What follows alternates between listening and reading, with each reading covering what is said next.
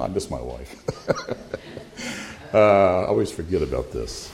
I'm a person of habit. It's a joy to be here. I got to be here with you for the first 2 months of the year, and now to come back is really a great joy and privilege. So I thank you for this opportunity. Sadly, my wife is not here today again. I think this is the third time where we've had some event that has happened. We planned to have Christmas in Bowie with all my kids, and my youngest daughter tore her ACL back in October, so her surgery was December 14th, so my wife flew down on the 13th to take care of her. She'll be back January 8th. I flew down with my youngest son on the 20th, so it's been a lot of trips to the airport. Had a wonderful time in Memphis, and they're still there. But I had the privilege of coming back here, so I had to come back today. So it is sad she's not here, but I'm glad she's serving my daughter. So let me pray for our time in the Word. Our Heavenly Father, we thank you for your Word, and we ask now that you would do what we cannot do, and that is to illumine it. Even as your children, we're dependent upon the Holy Spirit to help us to enable us to understand it rightly. So we ask now that you would do that work as we consider your word this morning. We pray this in Jesus' name. Amen. Amen. If you would, please turn to the letter to the Hebrews, chapter 3, and I will read from verse 7 all the way through to Hebrews 4:16. Let us hear the word of God. Therefore, as the Holy Spirit says, today if you hear his voice, do not harden your hearts as in the rebellion on the day of testing in the wilderness, where your fathers put me to the test and saw my works for 40 years. Therefore I was provoked with that generation and said, they always go astray in their heart. They have not known my ways. As I swore in my wrath, they shall not enter my rest. Take care, brothers, lest there be in any of you an evil, unbelieving heart, leading you to fall away from the living God. But exhort one another every day, as long as it is called today, that none of you may be hardened by this deceitfulness of sin. For we have come to share in Christ, if indeed we hold our original confidence firm to the end. As it is said, today if you hear his voice, do not harden your hearts as in the rebellion. For who were those who heard and yet rebelled? Was it not all those who left Egypt by Moses? And with whom was he provoked for 40 years? Was it not those who sinned, whose bodies fell in the wilderness? And to whom did he swear that they would not enter his rest, but to those who were disobedient? So we see that they were unable to enter because of unbelief. Therefore, while the promise of entering his rest still stands, let us fear lest any of you should seem to have failed to reach it. For good news came to us just as to them, but the message they heard did not benefit them, because they were not united by faith with those who listened. For we who have believed enter that rest, as he has said, as I swore in my wrath, they shall not enter my rest, although his works were finished from the foundation of the world. For he has somewhere spoken of the seventh day in this way, and God rested on the seventh day from all his works. And again in this passage he says, they shall not enter my rest. Since therefore it remains for some to enter it, and those who formerly received the good news fail to enter because of disobedience, he appoints a certain day, today, saying through David so long afterward, in the words already quoted, today if you hear his voice, do not harden your hearts. For if Joshua had given them rest, God would not have spoken of another day later on. So then there remains a Sabbath rest for the people of God. For whoever has entered God's rest has also rested from his works as God did from his. Let us therefore strive to enter that rest, so that no one may fall by the same sort of disobedience. For the word of God is living and active, sharper than any two-edged sword, piercing to the division of soul and of spirit, of joints and of marrow, and discerning the thoughts and intentions of the heart. And no creature is hidden from his sight, but all are naked and exposed to the eyes of him to whom we must give account. Actually, I'm going to stop there. We're going to consider this last part of this section as well next week, Lord willing. But so we have this letter here. I've always had interest in the letter to the Hebrews, even as a young Christian, and yet it's probably one of those letters that I come to trembling, There's so many severe and grave warnings that I was almost afraid to deal with it and was concerned that I might be undone by it. And yet all Scripture is God-breathed, and all Scripture is for us, for our good as God's people. We need to hear all of God's Word, not just the ones that seem more encouraging on the surface than others. But we need to hear these things. And this letter is written to a people who are not doing very well in the faith. They are weary.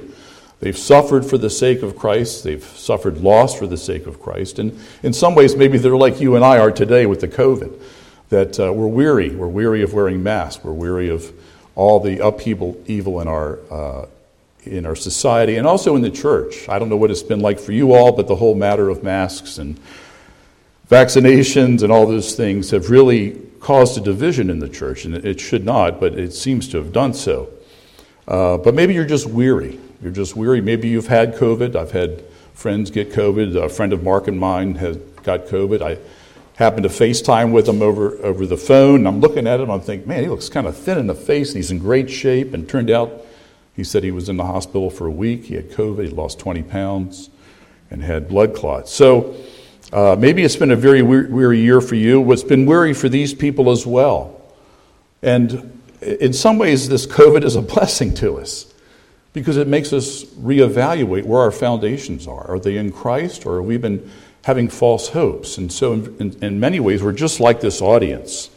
We don't know who the writer is. I remember debating with Palmer Robertson. That was a bad idea, over who the writer was. I kept saying it was Paul. It was Paul. It was Paul. And he persuaded me it wasn't. And we really don't know who it is.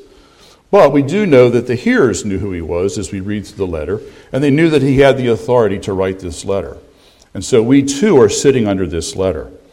A very simple way to describe the audience to which this letter is written comes from Dennis Johnson. He's a professor emeritus from Westminster Seminary, California, and he says this regarding this letter.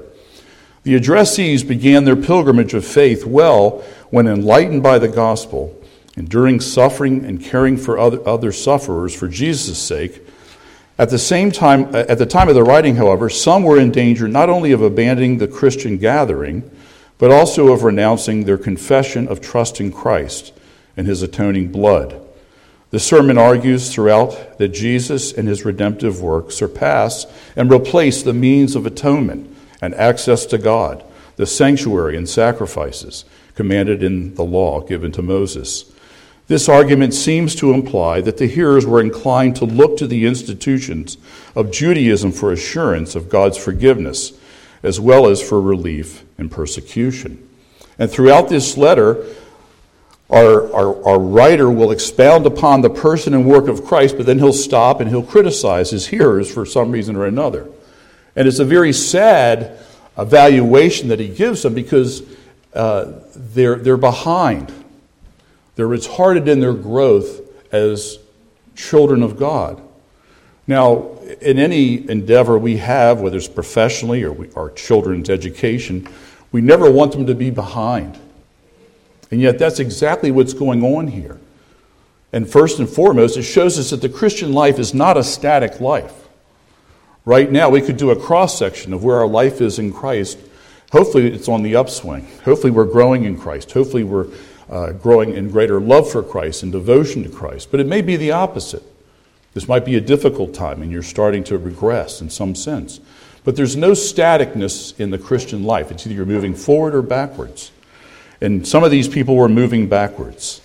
It was even to such a degree, the writer tells us, that by now some of them should have been teachers. Some of them should have been teachers. That's a very sad commentary. Even the church suffered because these people were not stepping up and doing what they were called to. And yet I think if we consider this, we need to reflect on our own lives. Are we living up to the calling that God has for us? Are we moving on in the faith? Maybe some of you are called to be officers that are not officers. I've even been looking backwards to the next generation to look for the next set of officers. I told one of my sons, I said, hey, you might be an elder someday.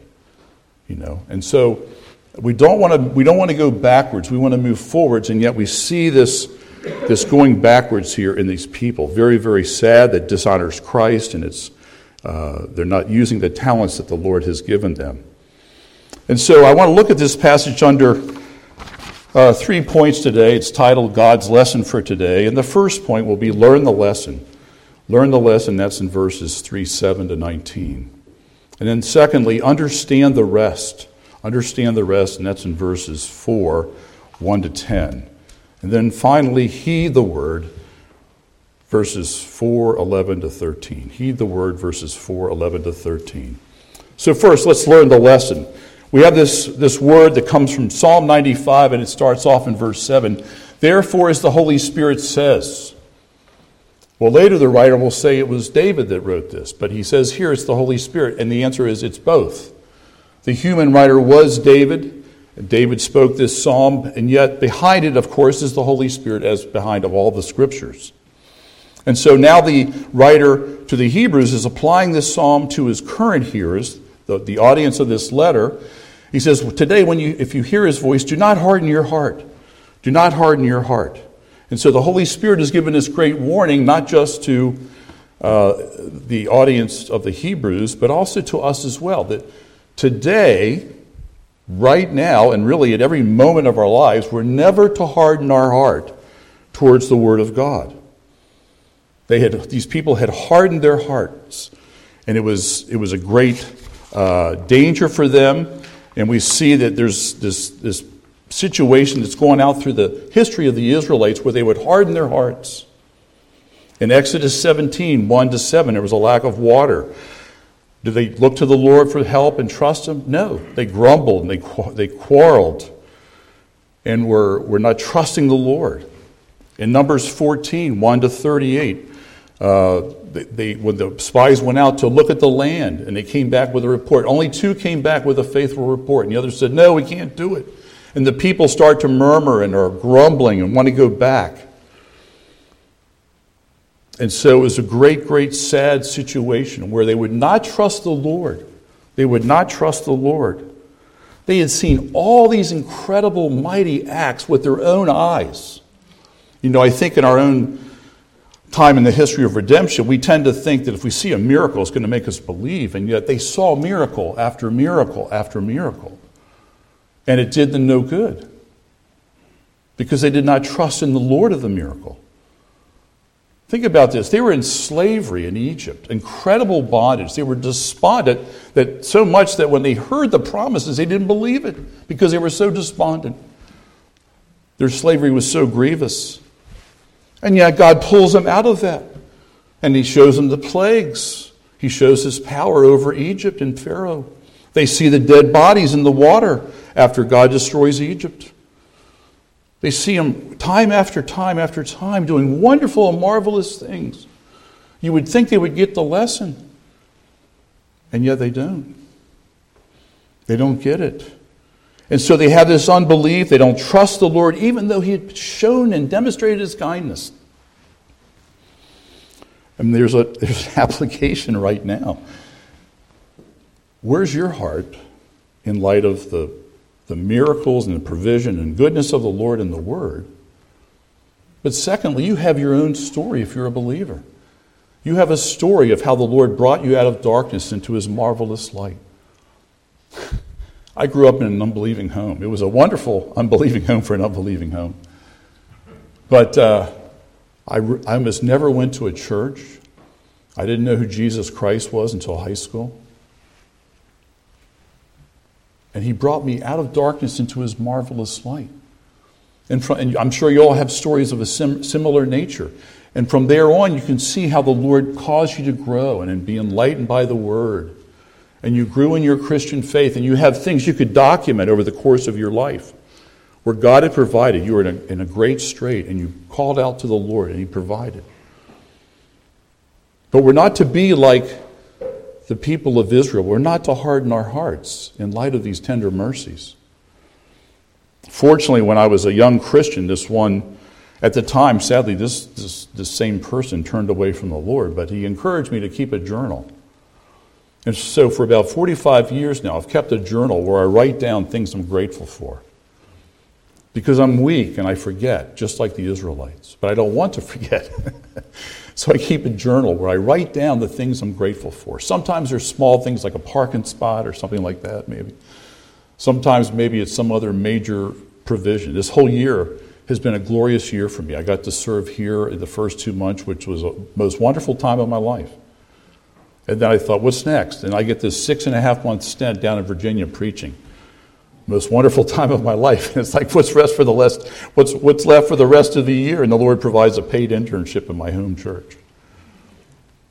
And I've probably preached more this year than the average associate pastor. And I didn't write any one of those scripts.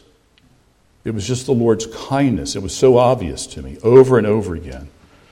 It wasn't that hopefully I was faithful to some degree. It was just the Lord's kindness in providing all these things. So that 2001 is the greatest year of my life in Christ. It just edged out 2020, which is pretty amazing. Now, I know I'm not like many of you where you have to go to work and have to deal with Zoom and all those things, but the Lord is providing even in the midst of these things, and we need to keep a record. So I would just encourage you. Do you have some way of remembering what the Lord has done? Now, I'll admit, I almost never go back to those. I have papers all over my house. I started off with journals, started going by 5x7 yellow pieces of paper, pads, and just writing it. Because I knew if I didn't do this, I'd forget. And so at the end of the day, I try to look back and to say, is there something I was really thankful for, some provision? Again, it could be simple or it could be major. But it's a way of forcing me to fulfill Psalm 103. Bless the Lord, O my soul. Bless the Lord, and forget not all of his benefits. We're so prone to be like the Israelites. By God's kind providence, I've had a lot of time to spend reading the Word, and particularly reading the Old Testament. And I find myself more relating with the sins of the people of God in the Old Testament than not. And sometimes I have to stop and say, Lord, please keep me from this sin. At the same time, though, I'm so encouraged by the Lord's kindnesses. His kindnesses to mankind in creating this world, this beautiful world, where everything we've ever enjoyed, every good thing is from his hand. Everything that God did for Israel, providing food in the wilderness, day to day. They could do certain things with it, with the manna. It even says at one point, I can't remember where it was, he says he went ahead of them to find a place for them to camp. It reminds me of the Lord Jesus who's going before us to prepare a place for us. His tender mercies, his kindnesses over and over again. They're like coming off the page, and I have to say to myself, Steve, what are you doing with the Lord's kindnesses? What are you doing with them? Are you aware of that? Do you trust him more? I will say that by God's grace, he's gotten through my hard heart, where it's like I have no idea what's next. I have no idea, but it's just like, well, he's kind. We'll just wait and see. We'll just wait and see. But that only comes because he's been so kind. He's been so forbearing. And yet some people, not all of them, in Israel didn't trust the Lord after seeing all these tender mercies, all these evidences of his love. And the same thing's true for the hearers in our passage today. They were going backwards. Their thinking was becoming muddled. They were becoming dull. And so let me encourage you to write them down. You can always go back and backlog them. You can think about all the things the Lord has done. I'm sure there's some that just really stand out in your mind. But that's the Lord's Ebenezer's in your life. And they just help you. And it's such a... This is a secondary thing, but it's such a stabilizing thing. You realize, oh yeah, I was here before. I was anxious before. I was in need before, and the Lord provided. So I should trust him now. I should trust him. And the thing that's so amazing is how he provides in ways you don't expect. He owns the cattle on 1,000 hills, and so we shouldn't be surprised if he just provides an answer somewhere we didn't expect.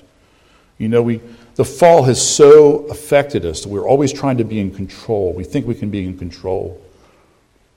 And yet we were never made to be autonomous from our good Creator and now our good Lord. We're here to bring glory to Him. We're made for His glory. All things were made through Him and for Him, even in creation. But now He's redeemed us that we might truly be His, with new hearts that want to start to do that. But when we think about our lives, we have our callings, we have our temporal callings that are from the Lord, but it's all for His glory. It's not for our glory's sake. We share in His glory, but it's for His glory. If you can think of an arm detached from a body, it's a pretty gruesome sight, but that's what the fall did. It was man's attempt to be autonomous, to rebel against his good Creator, to be wiser than his Creator. And those effects still linger in us. They're still being transformed by God's Spirit in us. So that we're not rebelling so much, but we more and more submit to His wonderful lordship, His wise lordship. As Cliff was alluding to with children, we're just like the children. You ever put your hand out for a child, you're about to cross the street and they go, do this. They try to wipe you off. It's like, this is for your safety. This is for your good. But I find I do that too. I read these things in the Word. It's like, duh. You need to submit. But by God's grace, it's being overturned and overruled.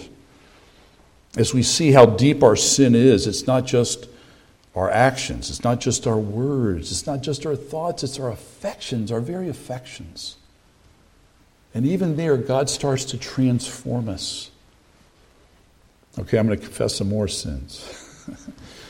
When my wife and I got married, hopefully I wasn't a horrible person. It's almost 40 years now, Lord willing, 40 years in May. But by God's grace, I'm starting to be more proactive in loving her. Anticipating things and trying to love her more proactively. That's just God's grace. Because I'm as selfish as anybody else. But that's what the transforming grace of God does. It makes us want to do what God wants us to do. For husbands to love their wives as Christ loved the church. That glorious calling that we have as husbands.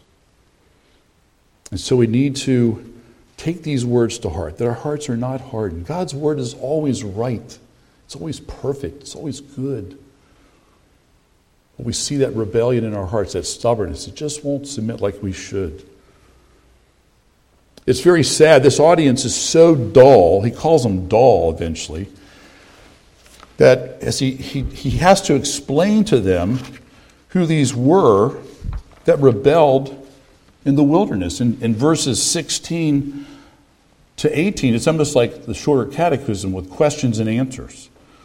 Verse 16, who were those who heard and yet rebelled? Answer, was it not all those who left Egypt led by Moses? Question 17, and with whom was he provoked for 40 years? Answer, was it not with those who sinned, whose bodies fell in the wilderness? 18, and to whom did he swear that they would not enter his rest, but to those who were disobedient?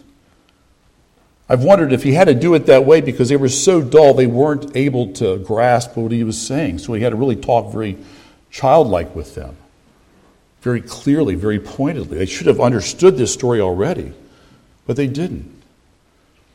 So he has to go through and identify, look, you want to go backwards to the Levitical priesthood? You want to go back to all those things? A lot of people never made it to the promised land, that temporal promised land. And then we see the reason in verse 19. So we see that they were unable to enter because of unbelief. Unbelief. They'd seen all these miracles, all these wonders, and they still didn't believe. And so we need to realize miracles aren't going to do it. People, some branches of the church are always talking about miracles, but it's like, miracles won't do it. Judas saw miracles. Men and women in the wilderness saw miracles. But they didn't trust the Lord.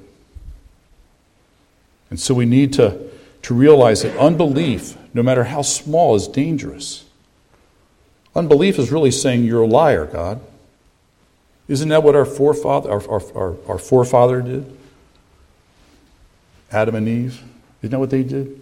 God said, in the day that you will eat of this, you will surely die. Very clear, very pointed, in the light of that beautiful created order they were enjoying. And the tempter comes and says, did God say? Starts to try to muddy the waters. Did God say? The answer should have been, yes, he did say. Yes, he did say. And he never lies. He's always good. And then the evil one says, you shall surely not die. A blatant contradiction of God's words. And so we see that unbelief of any measure is contrary to what God has said in his authority, his truthful word. And when you don't believe God, you start to be anxious and you start to devise your own ways of doing things. And in the end, it could lead to unbelief and falling away from the living God. Now, we in the Reformed community have heard once saved, always saved. And that is absolutely true. If God has saved you, you are always saved. And yet what this writer is doing is shining a bright light, even on the children of God, on the measure of unbelief. Some people are unbelieving in this midst, probably. Just like, in some sense, in every church, there's some unbelievers, even those who think they might be believers. That's not to trouble you, but it's to cause you to look at your roots. Are you really trusting in Christ? Or have you been deceived and you've trusted in your own efforts and just are glad, it's just a good thing to be a Christian, like it's good to be wealthy or something else. But as we heard that question earlier, is your only hope in life and in death, is it really Christ? Is it really what Christ has done? If you don't have that, you have nothing.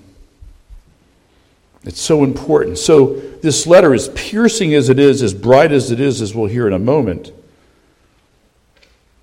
it's only to take away the dross of our lives as God's children. It's only to take away the dross, to show where we haven't been trusting the Lord. And that process will continue on to our last breath.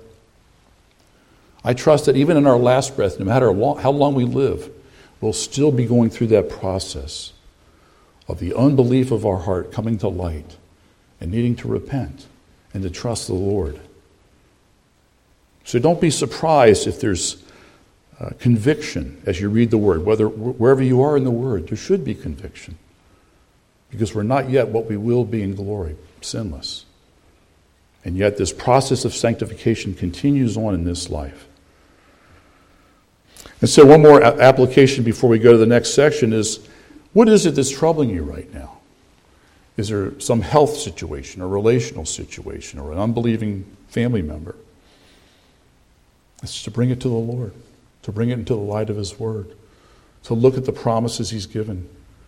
It's not to say He's going to give us everything that we want, because He is sovereign. He can change, He can do whatever He pleases, and it's all good. But we need to know where to go with our concerns. Another sin I'll confess. I have a hard time sleeping.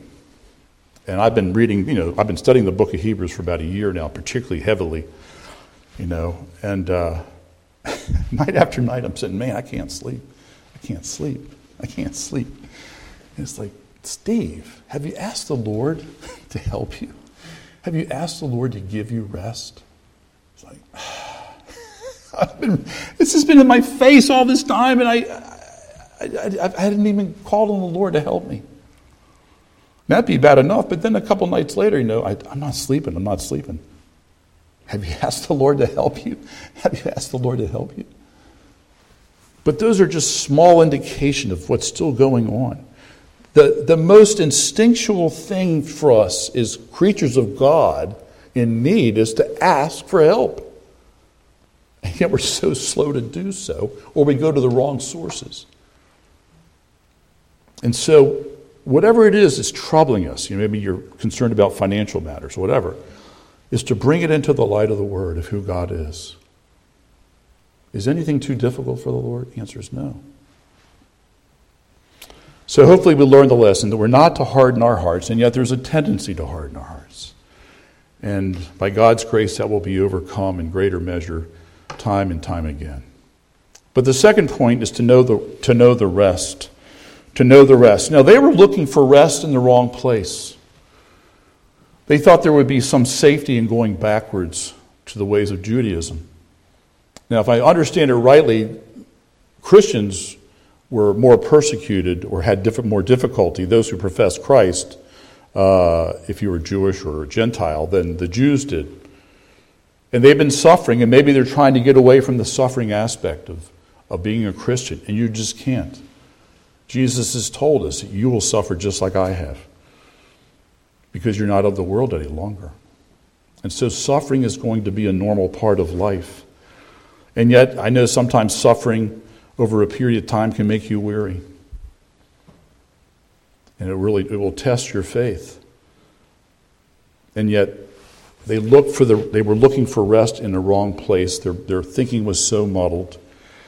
And so he starts to reason with them. He says, you're so big on Levitical priesthood, you're so big on Judaism. He said, the promised land wasn't the rest in the first place. It was never meant to be the rest. It was a type of rest. It's true that God did give rest to the Israelites. We see this in Joshua 21:43-45. So the Lord gave Israel all the land which he had sworn to give to their fathers. And they took possession of it and lived in it. And the Lord gave them rest on every side, in accordance with everything that he had sworn to their fathers. And no one of all their enemies stood before them. The Lord handed all their enemies over to them. Not one of the good promises which the Lord had made to the house of Israel failed. Everything came to pass. Now this is very sad. Not all of them entered the promised land. But God fulfilled his promise. There were a number who did. The others fell in the wilderness. This is what our writer's telling us. It's interesting in this section as he talks about rest, you go from Moses to Joshua. And if you remember back, there was a lack of water. Israelites complained. God said, hit the rock once. Moses hits it twice. And he doesn't get to enter the promised land because he didn't treat God as holy. But that's not the last time that God gave his people rest. In 2 Samuel 7:1, God gives rest to David. Now, when the king lived in his house, the Lord had given him rest from all his surrounding enemies. We see it again with Solomon. He gives Solomon rest from his enemies. We see it again in 2 Chronicles 15:15 with Asa. And I think there's there are other passages like that where God gives them rest, but it's a type. It's not the rest that God had always been talking about. The rest that he's been talking about we see in verses 3, 4, and 5. For we who have believed enter that rest, as he has said, as I swore in my wrath, they shall not enter my rest, although his works were finished from the foundation of the world.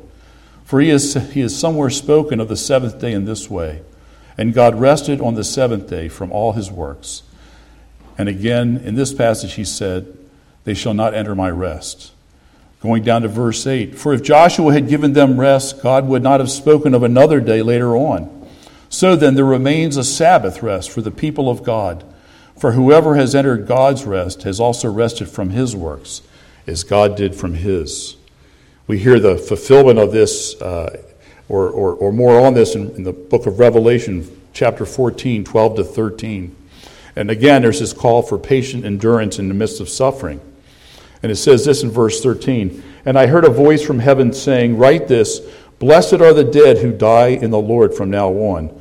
Blessed indeed, says the Spirit, that they may rest from their labors, for their deeds follow them. That all along there was a greater rest that all these other rests pointed to, just like all the types and signs that we have in the Old Testament were pointing to greater realities. And it was for a people to enter the rest that God entered into when he had created the world and rested from his labors of creation. Doesn't mean that God is not at work in providence or in salvation, but God rested from his works on the seventh day. And someone points out that whereas day 1 through 6 had an ending, back in Genesis 2, 1-3, the seventh day doesn't have an ending. It's an eternal rest. And all along, this is the rest that this was pointing to. That's why our writer can say today, as David said to those in his time, as our writer said to those in his time, and as we here today, we haven't entered that rest yet. The possibility of entering that rest still stands until the Lord comes. And then there will be true rest. There will be absolute, perfect rest. And that's what we're looking for. It's interesting, if you get to the 11th chapter of Hebrews later on in this writer's work, we have what's called the Hall of Fame of Faith. And I've spent a lot of time there over the last year, and I don't think we think the story ends the way we thought. Because some have these wonderful things. They receive their dead back, and things like that. They have children, but others were tortured, and they die. It's like, how do these things go together with faith? What is that about? And what it is that they fulfilled the calling that they had in this life.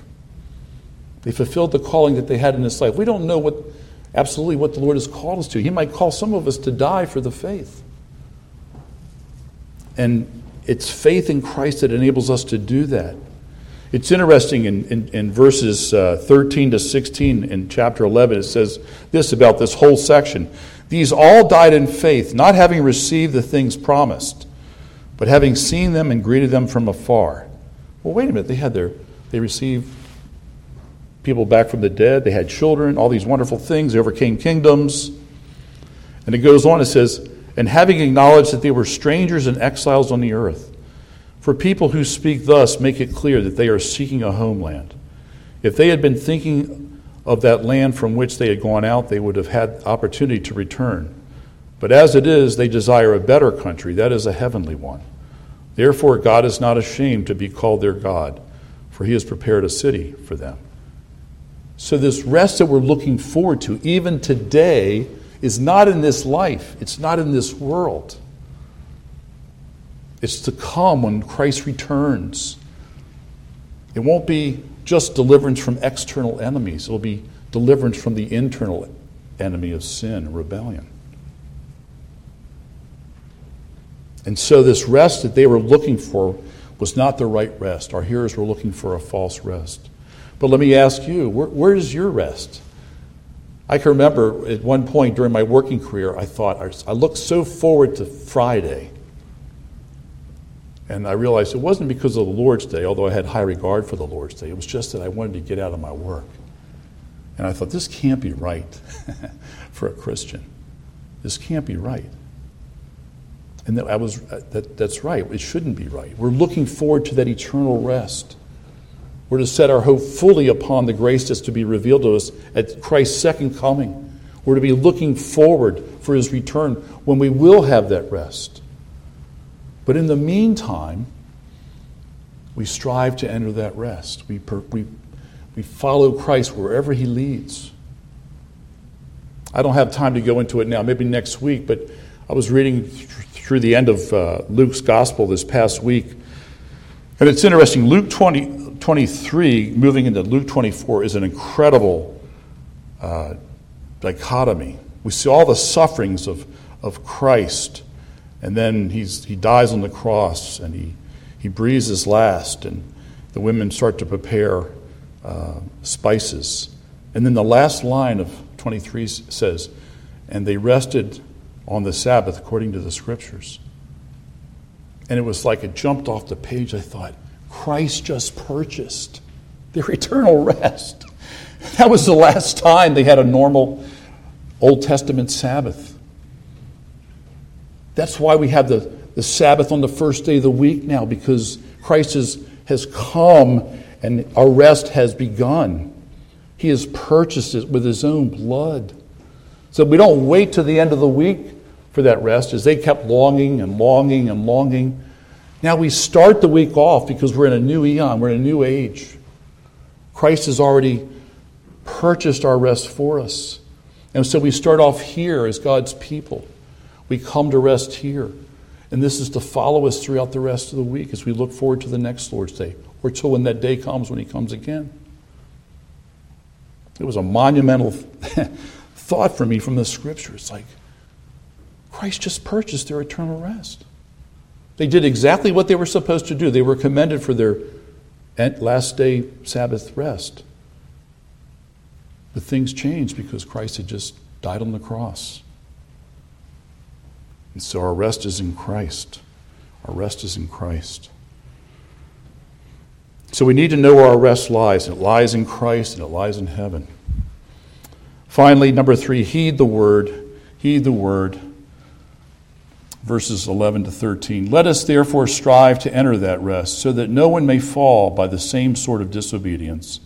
For the word of God is living and active, sharper than any two-edged sword, piercing the division of soul and spirit, of joints and of marrow, and discerning the thoughts and intentions of the heart. And no creature is hidden from his sight, but all are naked and exposed to the eyes of him to whom we must give an account. We have this incredible picture of what the word is that just pierces all pretense, pierces all darkness, and sees us for where we are. Absolutely. I've had a lot of injuries over the course of my life, some sports related, some not. I've had x-rays, I've had MRIs, I've had echocardiograms. And the benefit of these things is they can pierce what you can only see on the surface. Unless you have a compound fracture. That's an exception. But they see things beyond what we see with the eye. And the Word of God is of such a nature that it pierces our hearts. It sees through our hypocrisy. And they did not trust the Word in the wilderness, this Word that was absolutely true. But these hearers here in the letter to the Hebrews, they too were muddled in their thinking. And they were drifting away from the Word. It wasn't just the Word of the Old Testament, as glorious as it was. They had the Word incarnate. They had the fulfillment of all the Old Testament prophecies. The coming of the Christ in the first time He came. They had greater light. Jesus makes a point of this. If some of the people in the past had what the people in His time had, they wouldn't have been judged so badly. They would have repented, I mean. And so these hearers that letter to the Hebrews is addressed to, they have the light of Christ, the resurrection of Christ, the outpouring of the Holy Spirit. And they're going backwards. They're going backwards. And yet he brings this before them again. He talks about how sharp the Word of God is. And he keeps saying this over and over to them in the letter. You've got to pay attention. You've got to pay closer attention. And so let me ask you, what's your relationship with the Word? Do you have time to sit before the Word and let it judge you? You know, one of the weaknesses, I think, of the Reformed community, I include myself, is that we think we got to get more and more Reformed things in our head. And that's a great misunderstanding. Because our knowledge of Christ should change our lives. It's not how much can you stuff yourself with Reformed theology, as glorious as it is, as true as it is. But it's supposed to be worked out in our lives. Trusting Christ, loving our neighbor, loving the brothers and sisters in Christ. And so we have to have that time with the Word. You know, Jesus, even as the God-man, He would go off by Himself and pray. And we need to have time, even apart from our spouse or our children, where we're before the Word and we open our hearts to it. One of the benefits of my having spent so much time in the Word is I could see my heart changing. It wasn't me. It was just the Word by the Spirit, humbling me, causing me to see the glory of Christ. It did uncover my sin, but it uncovered a wonderful Savior. A Savior that the writer says is better than Moses. He's superior to Moses. He's superior to angels. Moses was considered faithful in the house of God. But he didn't treat God as holy, and he didn't get to enter the promised land. But we have a wonderful Savior, the Son of God, who, even to his last breath, only wanted to please the Father. That's all he did. He did everything perfectly, even his last breath. Perfect. Not just works, not just words, not just thoughts, but his affections were always to please the Father. No variation. I'm sure I'll have a greater appreciation by God's grace as I get older. The sinlessness of Christ, his perfect obedience to the Father. That's the obedience, that's the righteousness that we now have in Christ. And so our writer will keep bringing Christ before his hearers' eyes. He'll keep demonstrating the glories of Christ, the person of work of Christ. You know, in the rest that all these people had in the past, whether it's David or entering the promised land or Solomon or Asa, there was rest from their enemies, but it didn't rest from the main enemy they had, and that was their sin. Only Jesus could deal with that. Only Jesus could take that away. And that's why our rest is in him, because he's taken our sins upon himself. He's paid our penalty. Those who trust in him get new hearts. We get a new start. We begin to really want to love and serve Christ. And so our writer, as a good pastor, brings Christ back before their eyes. He criticizes them, he corrects them, but he brings Christ before them, and he expounds on the high priesthood of Christ. He expounds on the blood of Christ, that it can cleanse our consciences. So wherever we are in the Word of God, we're learning of Christ in some sense. And we're not to harden our hearts, we're to receive it. Our problem is not external problems, really, in the end, it's internal. We can be in difficult situations just like some of those in Hebrews 11. But all we want to do is love Christ and serve him. If we have to serve him with our lives, so be it. That's the grace of God for us. That's what grows in us. It's like, whatever you want, Lord. Live or die, it doesn't matter. By your grace, I'm yours. Just like we said in the Heidelberg Catechism. Let's pray. Our Heavenly Father, we thank you for your word. Your word is penetrating and reaches to the depths of our souls. We ask, Father, that we, by your grace, would be hardened to your word less and less, even as your children. That as we come to your word, we wouldn't come to it like it's some other subject that we're going to master. But we ask, Father, instead that you would master us with it. That you would take away our stubbornness, even as your children. That Christ's likeness would be progressing in our souls and not degressing. We thank you, Father, that we can ask these things because this is your will. We see it in Christ's high priestly prayer. And so, Father, we ask that you would do these things for his glory and for our good. We pray this in Jesus' name. Amen.